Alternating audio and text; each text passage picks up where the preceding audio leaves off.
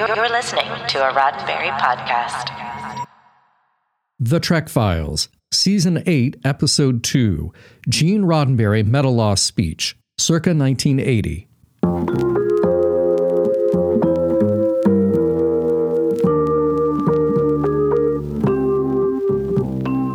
Welcome to The Trek Files, a look into the archives of Roddenberry Entertainment from the personal files of Gene Roddenberry.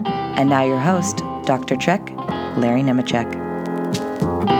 Hey, welcome back, Star Trek fans, all you Star Trek historians, hey, all you tech heads, you canonistas, I say that lovingly, I mean, you know, all of you Trekophiles spelled with an F. Got a really interesting show. Not that all of our shows aren't interesting, but today's episode, we're going to venture down another path, and we're going to do it via the actual writings and speakings of Gene Roddenberry, so you do not want to miss that. In fact, you can jump in right now. You veterans of the show know. Go over to our Facebook page right now. See the documents of the week. It's from a speech of Gene's that he gave often in the 70s. Here's a snippet of that. But come right back, because I've got a really interesting guest for us this week.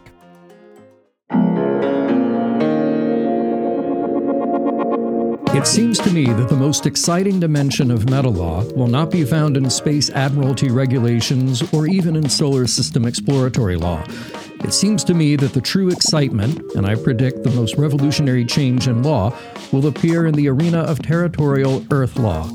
This revolution in law will come out in a new human demand for freedom, a concept of freedom so absolute that it will at first confound our jurists. More simply stated, it will be the growing belief and then a growing insistence that the nations of this planet, the various territorial political structures, are nothing more than different forms of tyranny being imposed upon individuals, and the only legitimate and legal citizenship that can exist is citizenship of Earth.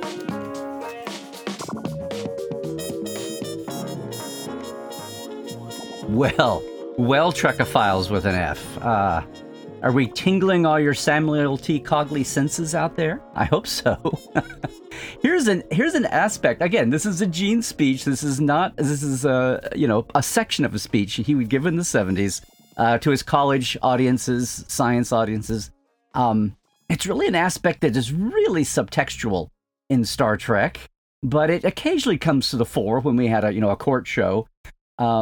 In ways, but it's part of Gene's thinking. And so, yes, space law. Is space law a thing? I'm here to tell you it very much is. We have treaties, and we have people doing future-based work looking at that right now. So today, our guest to dive into what Gene called Metalaw is none other than our friend Macleay Carroll, who is the deputy director at the Space Court Foundation, and he's also program manager of the Caribbean Space Society.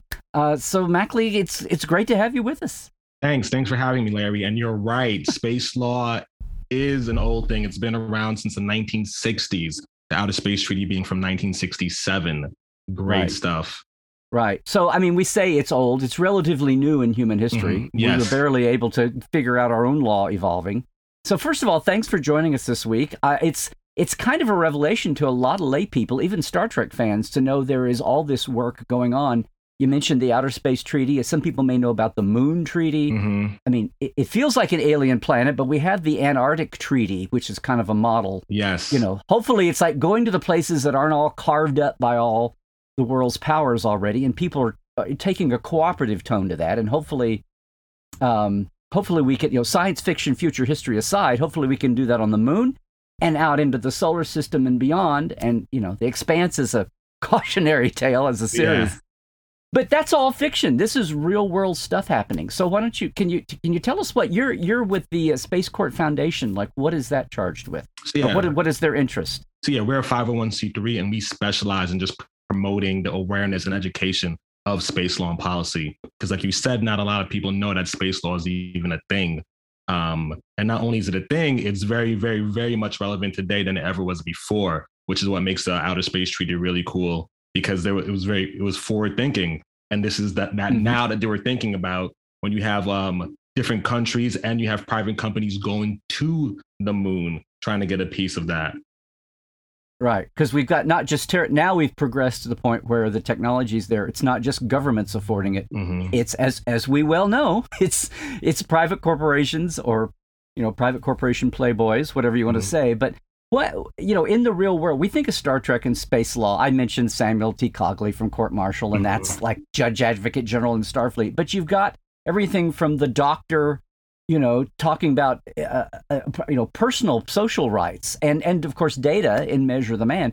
People talking about their rights as AI. Yes. I say people. I mean, that's kind of the sexy part of, we think, space law, but we're always talking about treaties and ambassadors and all of that in the, the bureaucracy of the SAREC and all the, the treaty of this and the treaty of that.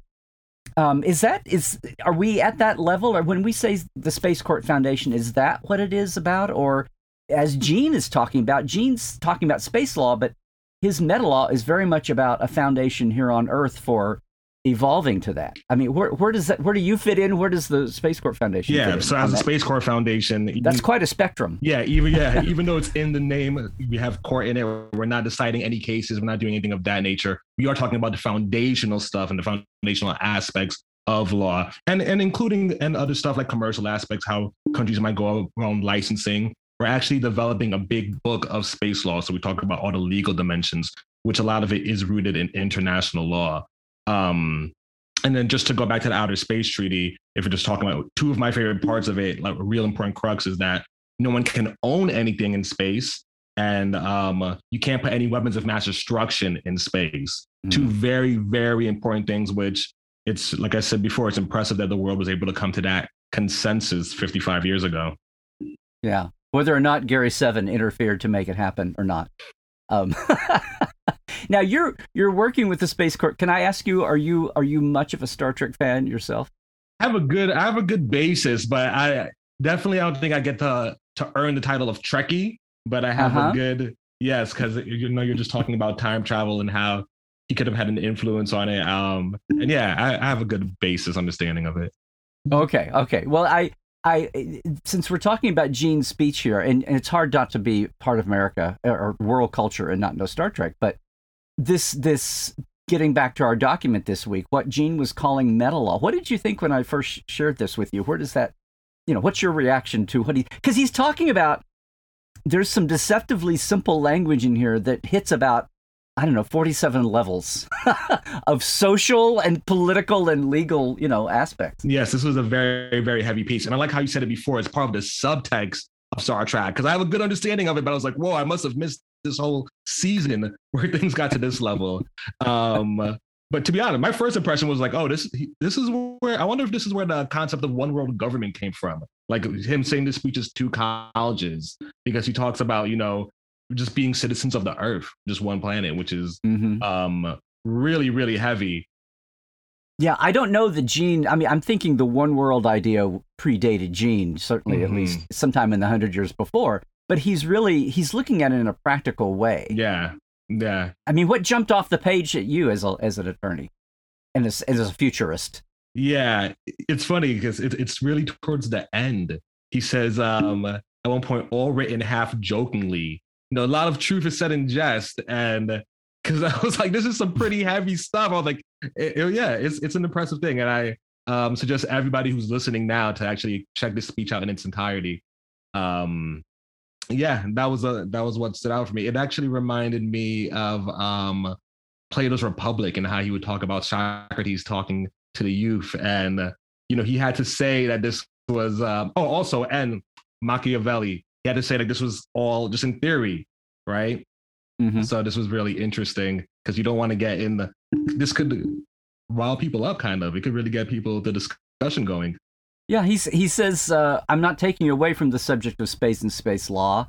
Don't separate this because you can't separate this, because he's talking about we have to have we all say the Star Trek future has all, the Earth is a utopia and all that, and the adventure is getting out to, and occasionally there are hiccups, but the adventure is bringing that to the world without being patriarchal, without being imperialist, and helping, and not interfering with the Prime Directive, which is its own topic in itself. But, without bringing the worst of what our background was unintentionally, but bringing the best of that to, and doing away with subservience and resource exploitation and all those kind of practical things.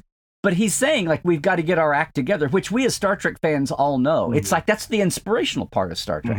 We will get past that, and then we jump off and have adventures.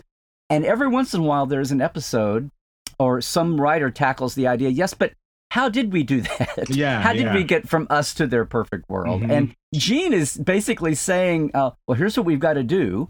It's one thing to say we escape our boundaries, but how do we do that in real life? Yes. Yeah. And he's talking about, well, he's talking about being, like underground, being subversive about it. And now I remember the connection to Plato's Republic too, because that's the premise. Socrates is talking about how to make a utopia when you said that. And like, and he puts the steps on how to do it. And something that also was really interesting was how he talked about how Gene talked about, you have to watch out for the infiltrators. Like there's people trying to come in on the, like, I was like, well, this is pretty heavy for, and I guess now I realize the subtext that I could see in Star Trek too, because you did have episodes like that. You have to watch out. Well, he's saying, well, what does it mean to throw off those boundaries? And throughout world history, we think about, empires and tyrannical governments. And of course, we want to liberate those people. But what if we have 8 or 9 or 10 wonderful little democracies sitting side by side? Now, we've seen that with the European Union, maybe baby steps that way. Yeah. And Star Trek's canon future history plays around with telling us that a little bit, and that there's basically a one world united Earth. They say something about Australia being the last to join, but by the time of Archer's time, before the Federation, the Earth is survived World War III, which is the part of canon I hope doesn't come true. But again, how do we get to that, and what does that look like on the ground? That's very important, because you need the guidelines. And then just bringing this back to the space law and our space treaty, it has really great principles just etched to it beyond the two things that I had said, but it also doesn't go too heavy into how to do it, how to practice these principles. Like Article 9 talks about due regard. So you have, one superpower has due regard for other nations who might not be non-spacefaring states. But how does that actually look like? It's one thing to say it, it's another thing to actually do it. But it's reminds me of this film, Waking Life. They would say people are either all action and no theory, or all theory and no action. You got to be somewhere in the middle with it. In every revolution, there's one man with a vision, as Kirk told Mirror Spock in Mirror Mirror. It's amazing to me. I was a kid. I was a nerd. I collected stamps. I knew about the Outer Space Treaty. Nice. And then we'd go back and read about it. But it really, looking back, it's shocking that all those stipulations, we were able to come to a treaty in the middle of the Cold War and the space race in the early years, in the 60s. Yes. And are we in danger of anybody having some of the later space powers, or anybody else? Are we in danger of people reneging on that, or saying, well, you know what, it's 50, 60 years out, we need to update this, it's 70 years now? Oh yeah, no, that wouldn't happen. Or is it holding firm? Yeah, it's holding firm, because even though it seemed like it was like lightning in a bottle, but people wouldn't step away from that, because you'd have to start anew. You'd have to that can't. I don't think that would happen twice. But it's pretty safe to say that people won't renege on the Outer Space Treaty. Well, it's amazing to me that, say, the Soviets and Americans and everyone in between were able to agree on that without getting into the nitty-gritty of what Gene gets here. He gets into, which is like, well, we can talk about this in space, but there's got to be some fundamental changes down here on the ground. Not even politically, but where he gets to the point where he's saying, we're beyond, at the end of our section that we highlight here, we're beyond the point where these foolish men and women talking about the elites and leadership of nations, can no longer impose boundaries of politics or worship or color or anything between us. And earlier he talks about controlling our bodies and even our souls, which is getting into some heavy stuff. Heavy stuff. Yeah. The law is a very practical matter. It's like what's written down on paper, what do we agree to, and how do we, and then it slowly evolves. Has there been an evolution in the Outer Space Treaty at the time and to today? And how does Gene's quiet radicalism here, how does that to strike you as a practical, when it comes to the law? Yeah, well, with the first part, changes to the Outer Space Treaty, there's been additional treaties, and like I know you mentioned some in the beginning, like the Moon Treaty, and we have the Rescue Agreement, and now we're coming with the U.S. started the Artemis Accords. It was maybe 2 years ago, and then that's connected to the Artemis program to return to the moon. And you have some stipulations like establishing a safety zone, promoting conflict resolution, and things of that nature for states to agree with. So that's pretty interesting, and it doesn't contradict with anything in the Outer Space Treaty, and like such as not being able to own things, but there are like it's laws, so the language you could kind of play with. So you establish a safety zone, an area where you get almost carte blanche access to, and it doesn't say like how long do you have it for. It's supposed to be temporary, but there's no guideline to it. So temporary can mean almost forever, which would be against Article 2 of the Outer Space Treaty, and be able to own things. And in terms of what he's saying, I feel like that really gets into more a philosophical point, because especially in space, people talk about the overview effect, like that experience of when you're seeing the Earth from outer space, it changes you fundamentally. And Edgar Mitchell, one of the Apollo astronauts, says he had a quote very similar to this, saying how like the borders mean nothing at that point when you're in space. It's all just petty stuff. And yeah, it's very on point with what Gene was saying. And like Gene's never been to space, right? Yeah. Or William Shatner when he just took his trip and had that same kind of, oh my awareness. God, it's all yeah. I guess the hard part, this is Gene talking in the 70s. Yeah. And I think I don't know if space still felt like there was so much distance to where we were actually to the Star Trek era, or even before that. It felt like it was such a comfort zone away from getting to nitty gritty. Our technology, our economics have rapidly approached the fact where we can be into the nitty gritty. And some of these aspects, I know Space Court Foundation is concerned with Big World. Is there any aspect of the nonprofit's work that's concerned with, on the grassroots end of things and preparing a philosophy or a worldview to approach this? Because Gene's talking about people will resist. A lot of people with entrenched power will resist that. Yeah, no, that's a great question. That's why we have a great internship program where we're taking people from around the world and we're putting them onto the awareness of space law and policy and how it does affect. We also do things like we have a Women of Color interview series where we're highlighting people who don't usually get highlighted in the space industry. So it's the building up of more awareness that I feel like can help get us there, at least somewhere close to the Gene's vision. Wow. Well, I've got to say this now. I mentioned the Prime Directive and more of the actual real world bits of Star Trek law that we think about. And we barely scratched the surface. Could I beg you to come back and maybe do another episode sometime, and we'll broach this subject in a little more Star Trek-y terms, but still, what's relevant to us today? Would you do that? I would love to. Time goes fast when you're having fun and just zoom by. I told you. We do bite-sized but very chewy morsels here on the Trek Files. Okay, well, thanks. I look forward to having you back. All right, thanks for having me, Larry. The Trek Files is produced by Roddenberry Entertainment. Now, all of our documents and your chance to comment are available at facebook.com/The Trek Files. And for more deep diving of Star Trek behind the scenes, visit Dr. Trek in Portal 47. That's me at LarryNemecek.com. That's where you can link in also for all the new Trek Files swag and shirts at our TeePublic shop, too. Trek well, everybody.